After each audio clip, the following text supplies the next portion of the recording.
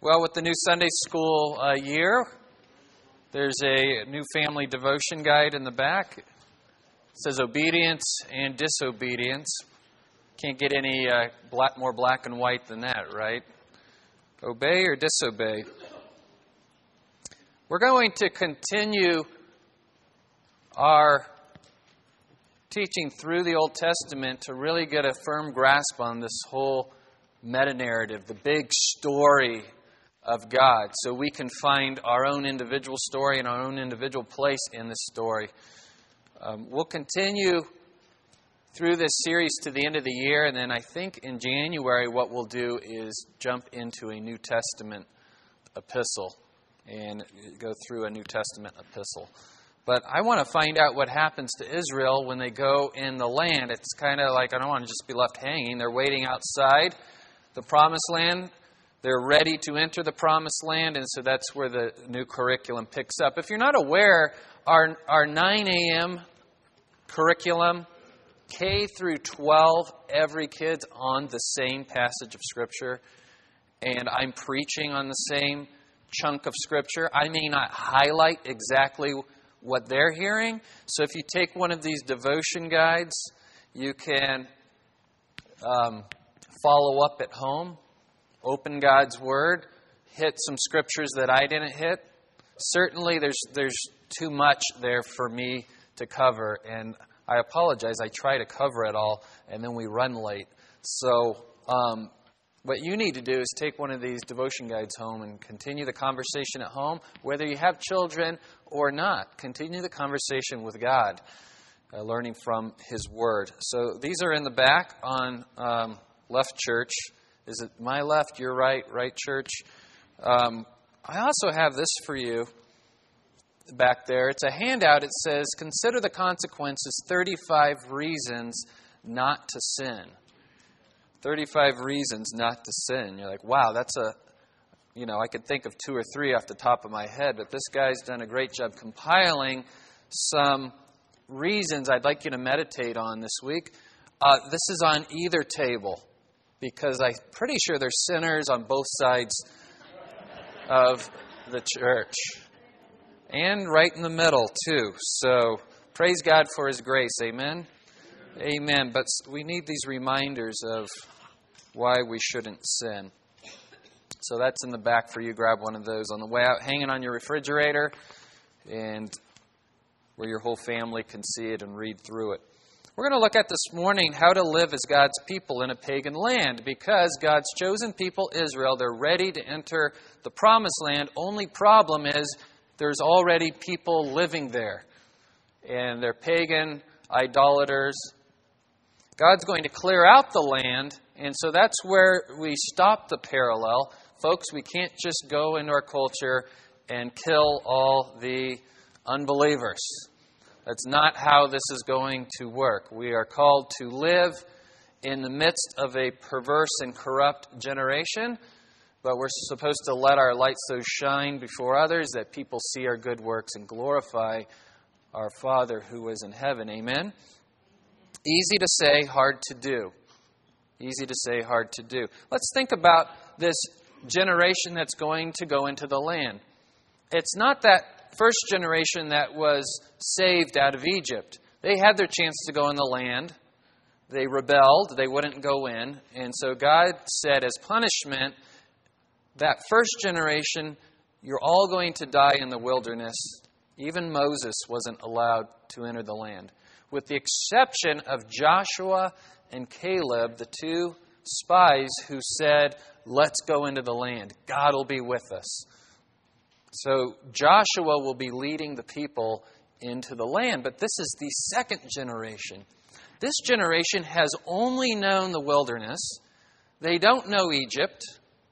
They don't remember the idolatry. All they've known is the true worship of God, and they've been saturated and marinated in God's Word. They've seen evidence of His power, His faithfulness to sustain them with manna. This is just life for them. They don't know any differently. I think about that with our current generation. as they grow up in our home, all they know is what they've experienced at home.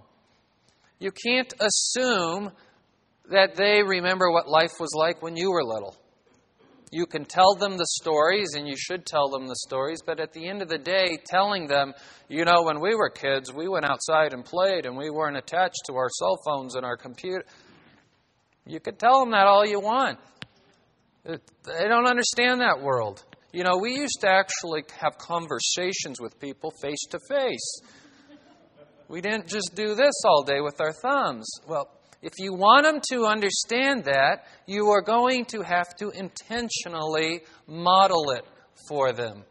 You will have to turn off the computer. You will have to turn off the TV. You will have to sit down and have discussions face to face. You can't just talk about the glory days. Certainly, we should be talking to this generation about God's faithfulness, the miracles we have seen Him perform in our lives, how He brought me from darkness into light. I share with my kids, as it's age appropriate, what my life was like before Christ, and how He miraculously brought me to saving faith, and what my life was like after Christ. Hopefully they get to see on a daily basis what my life looks like after Christ. So this generation, this is all they know. And you would think, wow, if ever a generation was poised to be successful as God's people, it's got to be this generation.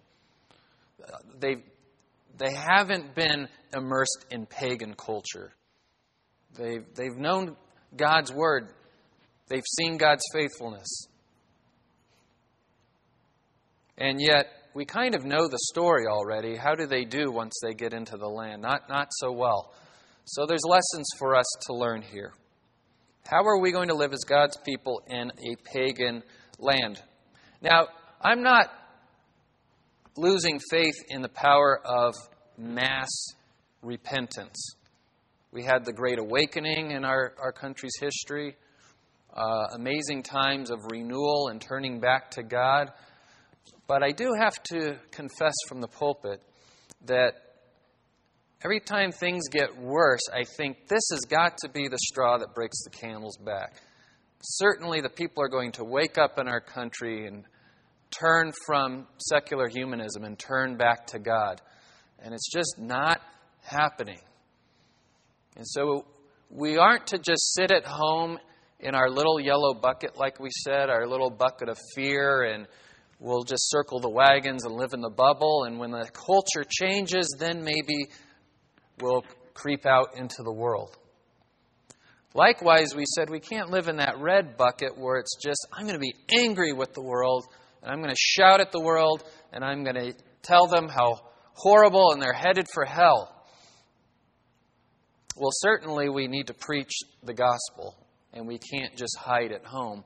There's got to be a third way, and that's what we're talking about today. How to live as God's people in a pagan land. Well, how does God prepare His people to go into the land? The book of Deuteronomy means literally second law. Now, it's not a different law. It's the second giving of the law. Moses gathers the people where everyone can hear, and he reads the law to them again. So Deuteronomy 27:1 is where we'll pick up the story. Then Moses and the elders of Israel charged the people, saying, "Keep all the commandments which I command you today. So it shall be on the day when you cross the Jordan to the land which the Lord your God gives you, that you shall set up for yourself large stones and coat them with lime, and write on them all the words of this law. When you cross over so that you may enter the land which the Lord your God gives you, a land flowing with milk and honey, as the Lord, the God of your fathers, promised you, so it shall be when you cross the Jordan, you shall set up on Mount Ebal these stones as I am commanding you today, and you shall coat them with lime. Moreover, you shall build there an altar to the Lord your God, an altar of stones. You shall not wield an iron tool on them." So nothing fancy or ornate, nothing that's going to draw attention to man, nothing like the Tower of Babel, just stark white altar of stone and write on these white stones the entire law of God. This isn't just one of those 10 Commandments memorials that we see them tearing down in front of our courthouses. This is huge, immovable, lasting for generations, altar and monument to God's faithfulness and to His Word. Let me help you picture what Mount Ebal looks like. You're in Tehachapi, and you look south, and that mountain's green, right? Well, there's a mountain across from Ebal called Gerizim, and it's green, and it's lush, and it's fertile. Now, look north. What does the mountain look like north of our city? It's brown, it's barren, nothing grows there. I hear there might be a hospital there someday. I don't believe it, but they tell me there will be a hospital there, but there's nothing growing there. In fact, it's your first sight of Tehachapi when you come in off 14 to the 58. So when Jennifer and I were invited here to candidate, that was our first view of Tehachapi, and we were like, when does it get pretty? You see the cement plant, the monolith, but there is green, and there is pretty, and there is lush. Well, God says on the Ebal side, where it's blank canvas, I want these huge white stones with my word inscribed on the stone. A permanent monument, a permanent reminder. You can't miss it. There's no way the trees and bushes are going to grow up and conceal it. That's pretty smart, huh? This is a special area in the Promised Land. The valley between Ebal and Gerizim is Shechem. Remember Shechem? It's where Abraham made an altar to the Lord when God made the covenant with Abraham. He says, moreover, you shall build there an altar to the Lord your God, an altar of stones. You shall not wield an iron tool on them. You shall build the altar of the Lord your God of uncut stones, and you shall offer on it burnt offerings to the Lord your God, and you shall sacrifice peace offerings and eat there, and rejoice before the Lord your God. You shall write on all the stones all the words of this law very distinctly. How many times does God have to say His word is very, very important? What's beautiful about this scene, too, is all the people, men, women, and children, will gather in this valley up onto the hillsides. Okay, the mountains aren't as far apart as ours. They're closer together. And it makes this natural amphitheater. And so Joshua's voice would be amplified naturally. And everyone could hear God's word. And then they would sacrifice on the altar. And the monument is the altar. The burnt offering is an atonement for sin, and the peace offering is also for sin, but the peace offering is different than the burnt offering. The peace offering can actually be eaten by the people. So when God says, I want you to rejoice before the Lord and eat there, we're talking a huge national what? Picnic, barbecue. Yes! This is awesome. Imagine if our nation gathered in one place every 7 years and all the words of the law were written and we celebrated God and barbecued together. I mean, we do something like that, but it's the 4th of July and we celebrate our independence. When really we should be gathering to celebrate our independence from sin and our dependence on God. And then have our barbecue.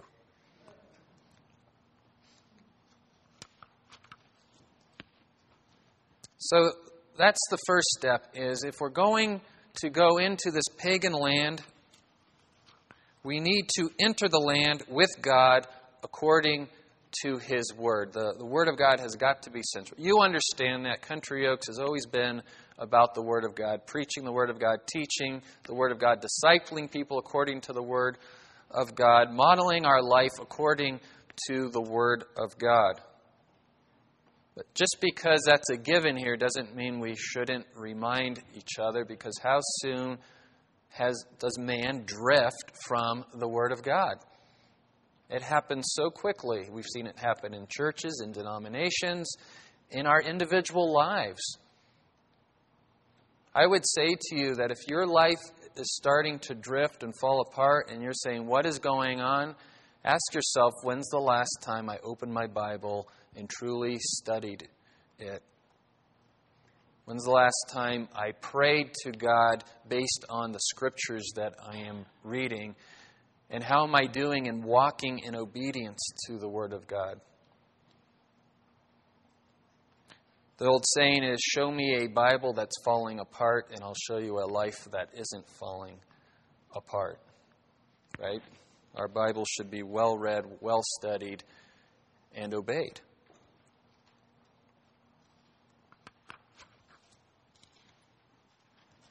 Secondly, when they finish reading God's Word, they read the curses and blessings.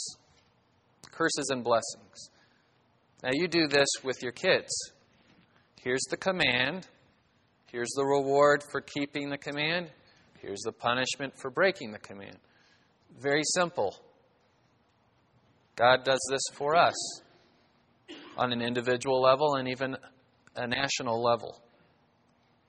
Then Moses and the Levitical priests spoke to all Israel, saying, be silent and listen, O Israel. This day you have become a people for the Lord your God.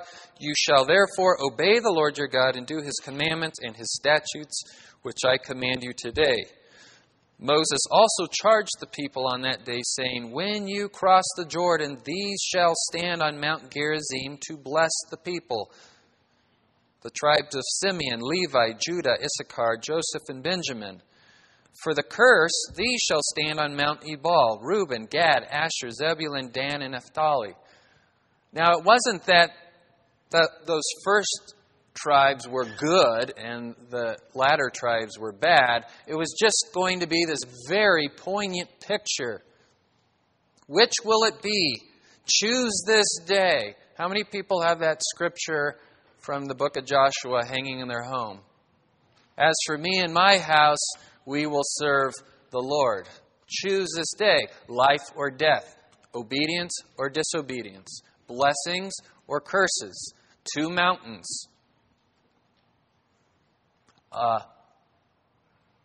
bald, empty, scorched earth, that is the curses side, Ebal, or the green, lush, full of life, Mount Gerizim. Great visual aid, big visual aid. Can't miss it.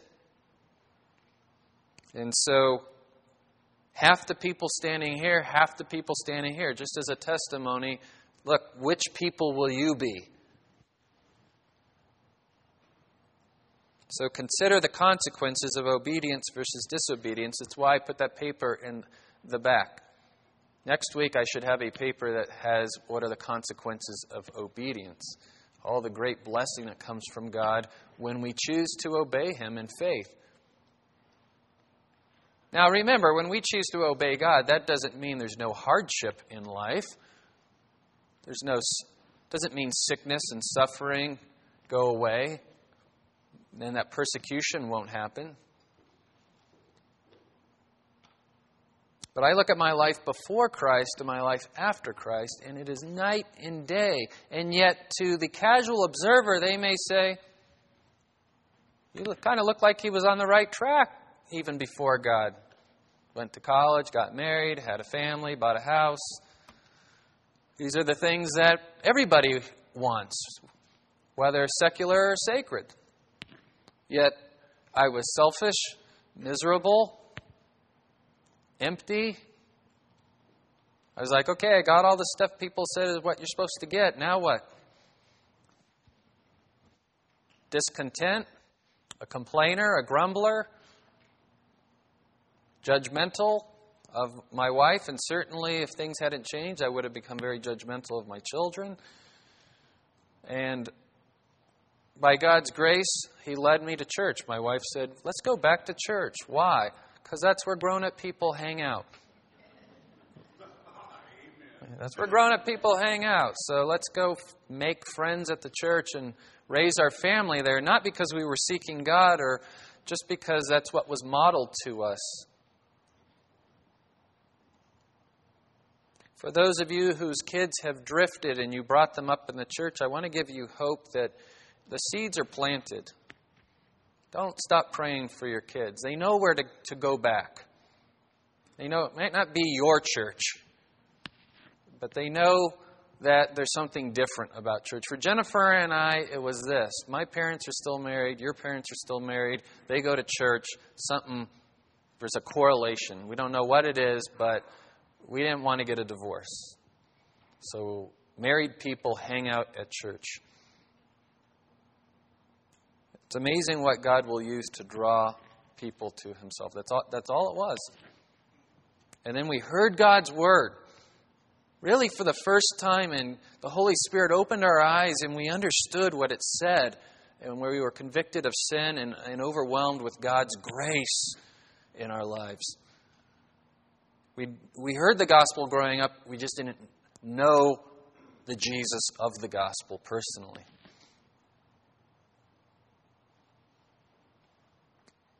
And when we became believers, this second step really came into play. We really started thinking about life intentionally, considering the consequences of obedience versus disobedience. Not just walking through life as the unbelievers do, darkened in their thinking. What's the point? What's the difference? Those famous words we heard a while back from a certain politician. At this point, what difference does it make? Well, it does make a difference. It does make a difference how we live, the choices we make. I can tell you, we started to progress away from just fear of punishment and hope for blessing to a higher motivation, which is we love this God who loved us and gave His life for us. Why would I want to dishonor His name by walking in sin? Remember, that's where Moses' walk with God progressed. God, what about your name? You're a great God. I'm concerned about your great name. If anything, in our dark, corrupt culture, we should care about the way we live for the glory of God's great name. Amen? Amen. Sure, I'm interested in personal blessing, but my faith is growing to the point where what I care about more than anything is God's glory and His great name. I would hate for people to look at my life and say, wow, that's a Christian? Huh. That's just God's not so great. I mean, I could have that without the God and having to give money every Sunday morning. I could stay at home, watch football, and have that kind of life. God's commands to us are clear. Theologians call this the perspicuity of God's Word. Well, Andy and I laugh that theologians would use a word that's not very clear to describe the clearness of God's Word. So perspicuity just means it's easy to understand. We're going to teach God's Word in Awana starting this Wednesday night, and the kids are going to understand it. It's not that complicated. Oh, yes, it digs to the depths of the human soul and divides between soul and spirit, as Hebrews 4. It is deep, deep, deep, God's Word. So deep you can never get to the bottom of it, but so simple. It's right there. For this commandment which I command you today is not too difficult for you, nor is it out of reach. It is not in heaven that you should say, who will go up to heaven for us to get it for us and make us hear it, that we may observe it? Nor is it beyond the sea that you should say, who will cross the sea for us to get it for us and make us hear it, that we may observe it? No excuse. God is the God who wants to be heard and not seen. Yes, we see the evidence of God all around us, but He has made Himself known to us through language, and everybody can handle language. It's how we communicate, it's how we get by in life. We always say with children, you spend the first 2 years teaching them to walk and talk, and the next 16 years telling them to sit down and shut up, right? We understand talking. It's the first thing you learn as a child, right? No, stop that. Stop that. Stop it, right? You do the right thing. Oh, very good, very good. I'm so proud of you. Mommy's so happy with you. Daddy's so happy with you. We get this. We don't need some Gnostic experience where we rise to some higher level of knowledge to understand what God wants. We're not Freemasons. We're not climbing the ladder to the 33rd level. It's quite simple.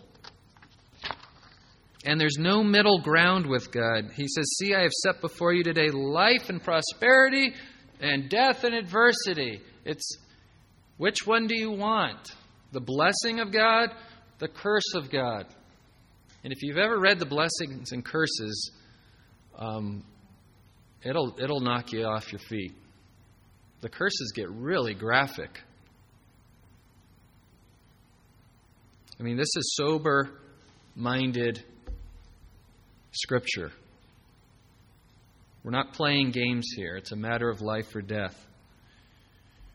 In that I command you today to love the Lord your God, to walk in His ways and to keep His commandments and His statutes and His judgments, that you may live and multiply, and that the Lord your God may bless you in the land where you are entering to possess it.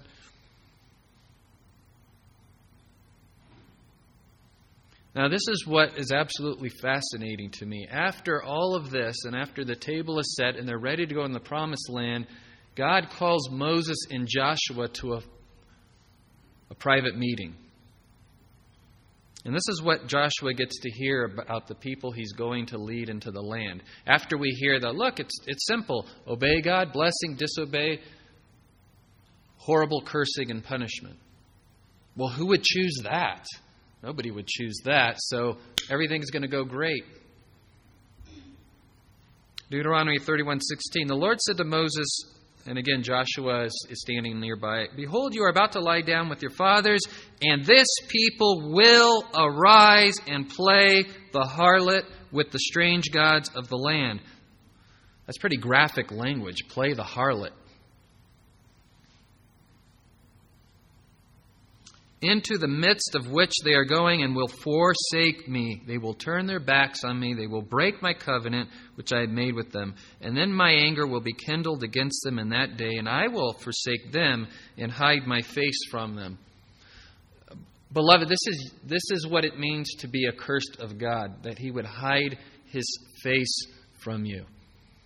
The great blessing that Aaron, the high priest, would read to the people. You know this, and if you know it, you can say it with me. "May the Lord bless you and keep you. May the Lord make His face shine on you and be gracious unto you.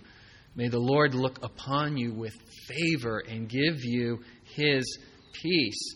That is what it means to be blessed by God.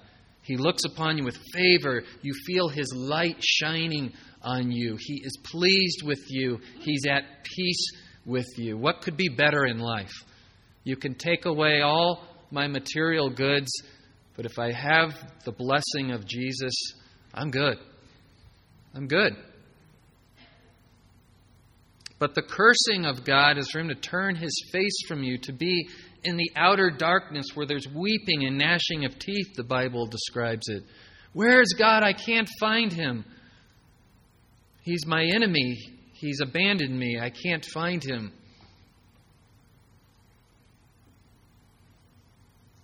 God tells Joshua that the people He is leading will rebel. It's not a matter of if, but when. It's not a matter of if, but when. And we need to understand this about ourselves and our culture. It's not whether America was going to rebel. Think about how our country started. We started as rebels. We rebelled against the crown. Now, it was tyranny. And there comes a time when man must fight against tyranny, but we started as rebels, and it was only a matter of time before we rebelled against God. And you and I are rebels by nature. Yes, we have a new nature if we have faith in Christ, but that old rebellious nature is still hanging around.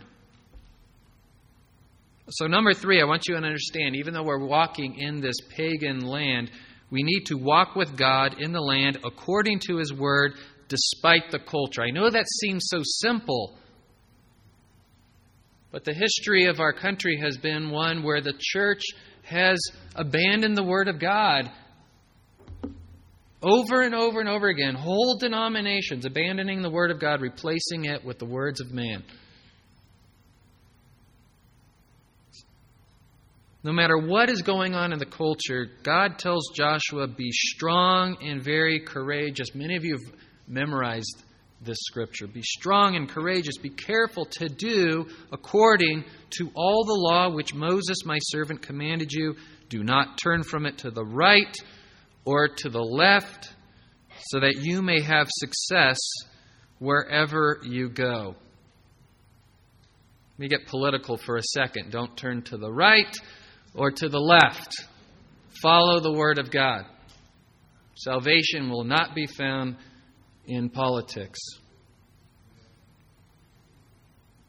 You know, I thought after the Planned Parenthood scandal that maybe our country would rise up and say enough is enough. I'm not hearing it.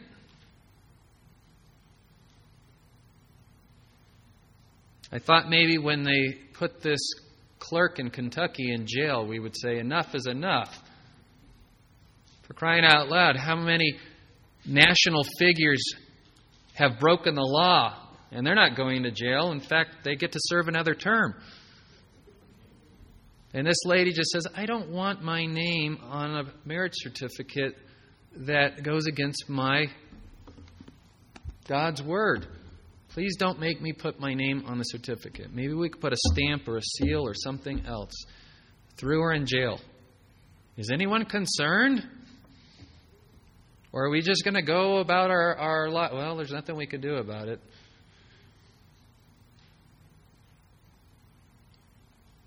Thought maybe the politician whose platform is religious liberty would be leading in the polls. But no, it's this guy, this Trump guy, right? We thought he'd go away, but he just keeps gaining in the polls. And his message is this: we need to stop those people from taking your money and your jobs.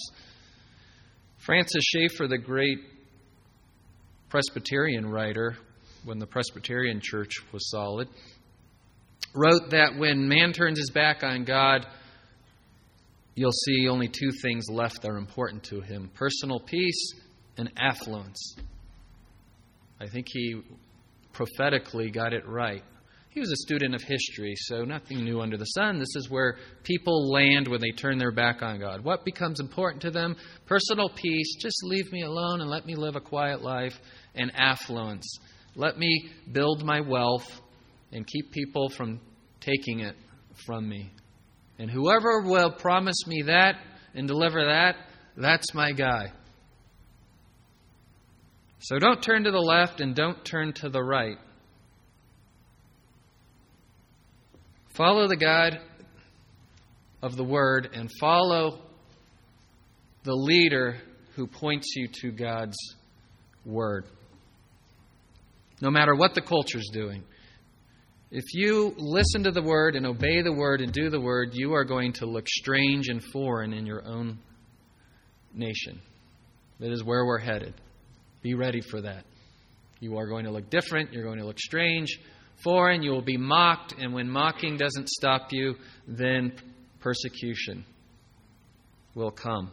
Only be strong and very courageous. This book of the law shall not depart from your mouth, but you shall meditate on it day and night. Meditate, ruminate, study it, understand it, ask questions of it. Don't just read your 5 verses a night to say, I checked off my Bible reading. That is not meditating. So that you may be careful to do according to all that is written in it. If you're reading God's Word with purpose, you're asking yourself, how will I apply this? For then you will make your way prosperous, and then you will have success. Have I not commanded you, be strong and courageous? Do not tremble or be dismayed, for the Lord your God is with you wherever you go. If you're with Him, He's with you. Don't be afraid of where our country is headed, beloved. Stand with God, and all your ways will prosper. And I'm not talking about your checkbook. Your life will prosper. He will bless you. Beloved, remember, obedience is not just avoiding sin. It's actively planning and purposing to carry out God's commands. Are you thinking about how will I apply God's Word? How will I be a light in my workplace? Thank you, Matt, for your teaching this. How will I witness to the world? What will it look like? Will I have answers for those when they have questions? You can't just live this quiet life hoping you don't sin. That passive type life is how you will fall into sin. We see our young people, this happening to them between the ages of like 17, 18, 19, 20. They get in this holding pattern. They won't launch into the world. And they're like, well, I'm just trying not to sin. Good luck with that. It's like an airplane circling the airport. You're going to run out of fuel and you're going to crash and burn. Land the plane, refuel, chart a course, launch the plane, and go in the power of the Holy Spirit to the glory of God.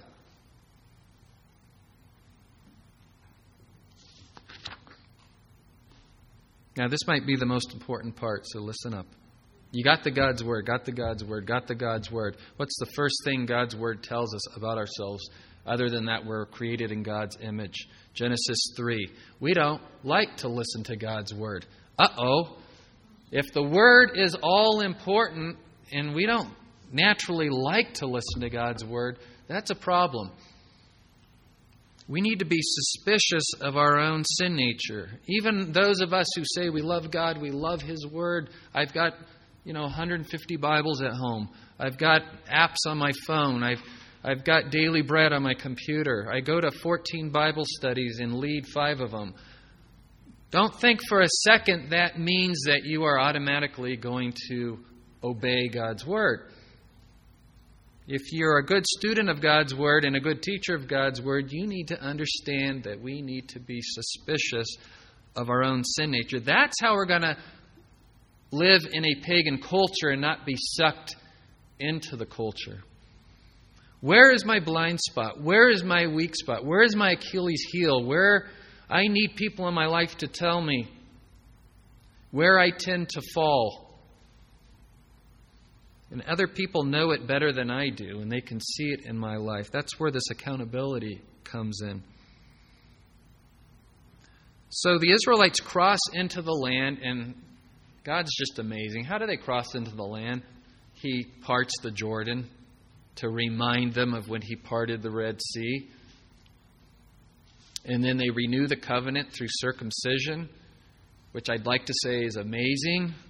But it's kind of scary when you think about these were adult men with no anesthesia or, no ice, no ibuprofen. So they're recovering slowly, completely exposed to their enemies.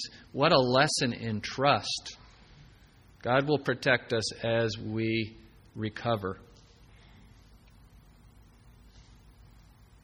And they had experienced victory on the east side of the Jordan. They defeated 2 kings, and they just figure we're going to go right in and we're going to clear these people out. And they start with this little country, this little outpost called Ai. Small name, small city, Ai. Letter A, letter I. And they send out a cohort. They run up the hill, and they get slaughtered by the enemy. And they can't figure out why. What went wrong? What went wrong? I mean, we all knew listen to God, keep His word. If we obey His word, everything will go well.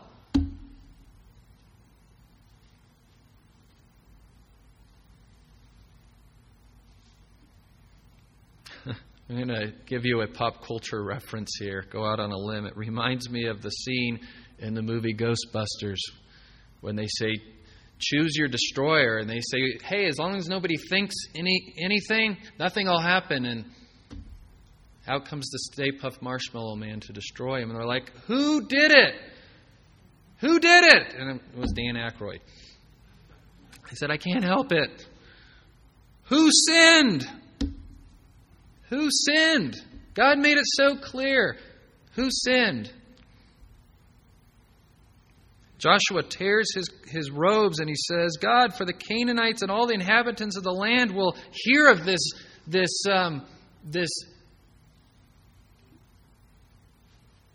victory for the Canaanites.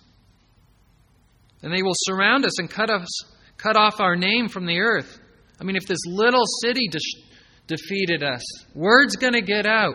And what will you do for your great name? See, Joshua learned from Moses to be concerned for God's glory. And the Lord said to Joshua, get up, rise up. Why is it that you have fallen on your face? Israel has sinned, and they have also transgressed my covenant, which I commanded them. They just got into the land, and somebody already sinned.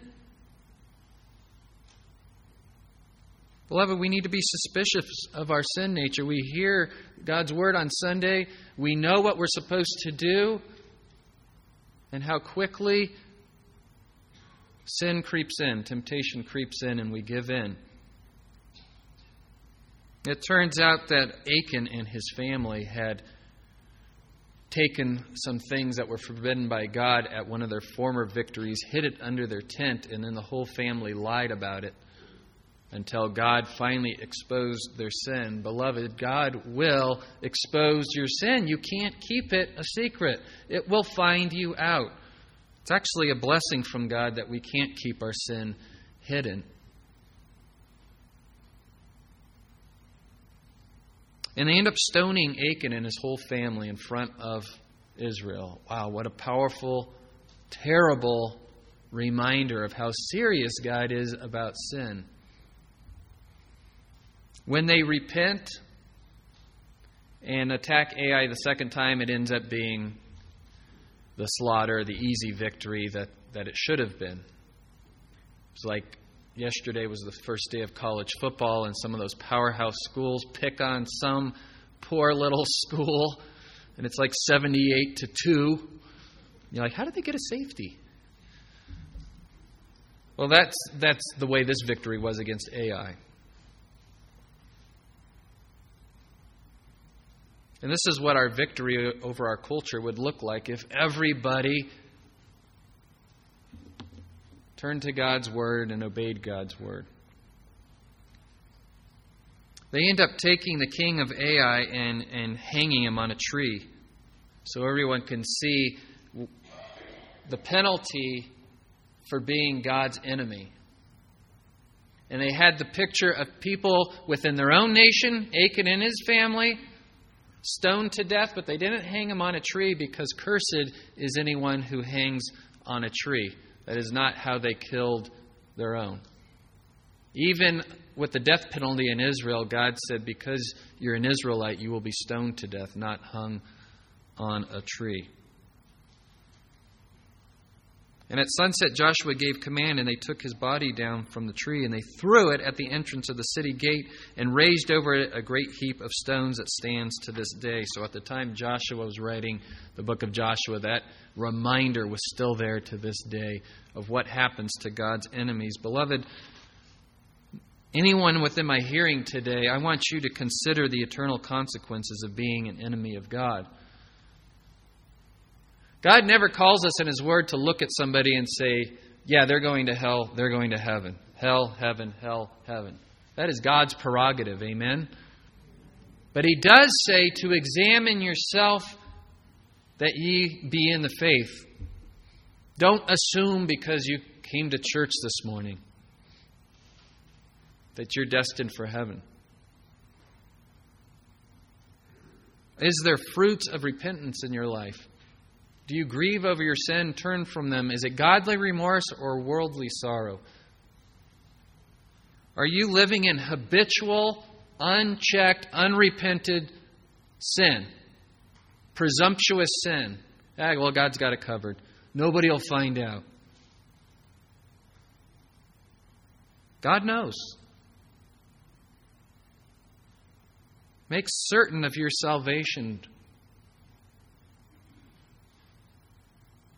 If you're harboring unrepentant, unchecked, unconfessed sin, you need to bring that to the Lord, and I would even say bring it to somebody in the church and confess your sins to one another, and God, who is faithful and just, will cleanse us of all unrighteousness.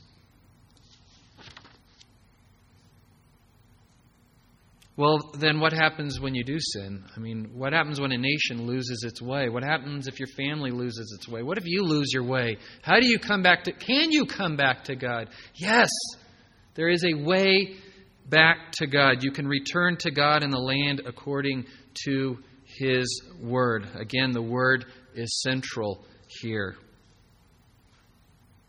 My family just watched a documentary last week called Monumental. Raise your hand. Have you seen this documentary? Monumental. Kirk Cameron filmed it.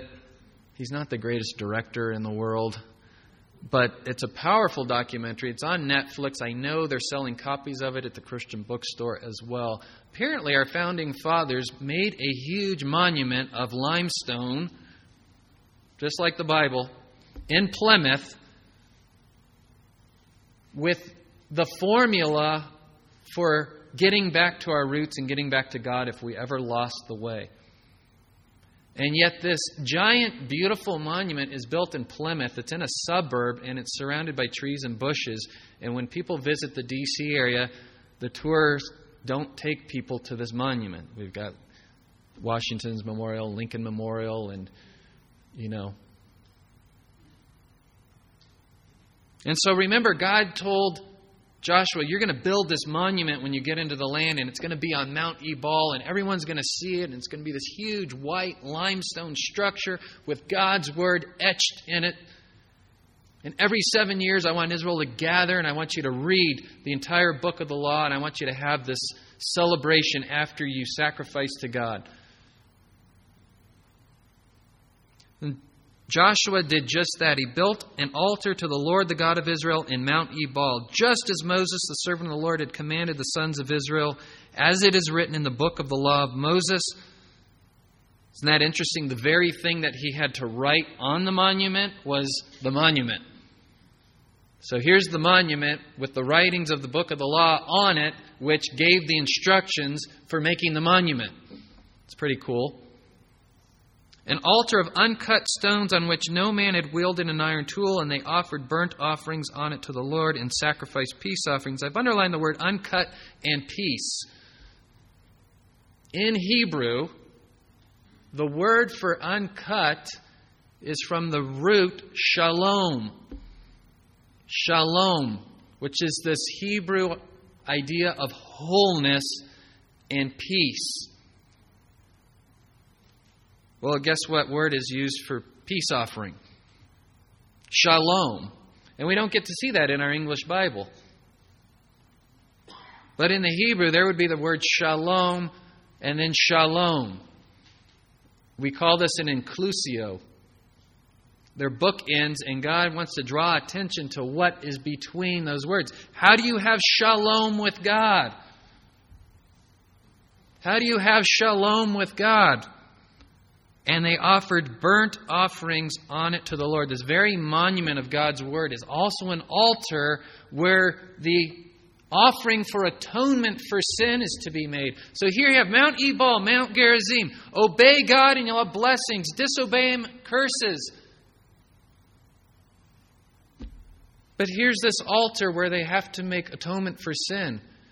God's saying, I already know you're going to disobey. You're a stubborn, stiff-necked people. Your parents were, and so will you be. But I love you, and I will make a way back. I find it interesting that the altar is on the Mount of Cursing and not on the Mount of Blessing.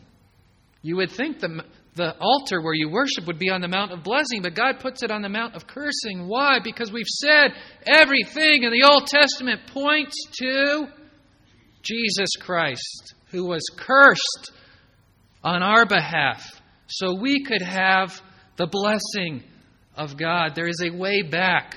This is what our culture needs to know. There is a way back to God through His Word, through faith in Jesus Christ. The Jesus Christ that the Word speaks of. There is a way back to God. Let me skip to the slide that says Deuteronomy 21:22. If a man has committed a sin worthy of death, and he is put to death, and you hang him on a tree, his corpse shall not hang all night on the tree, but you shall surely bury him on the same day. For he who is hanged is accursed of God. God removes His blessing. God removes His face to shine on him in its darkness, weeping and gnashing of teeth, separation from God, accursed of God. Who hung on a tree for us? Who was accursed by God? Paul says in Galatians 3:11, now that no one is justified by the law before God is evident. See, here's the law. Keep the law and you'll be blessed. Turn your back on the law, you'll be cursed. And yet, no one can keep the law perfectly. So how are we blessed then? If we're all disobedient to the Word, how are we going to be blessed? Beloved, yes, sticks and carrots are fine. We should continue to teach. If you keep God's Word, there is blessing attached. If you disobey, there is consequences. But we can't stop there.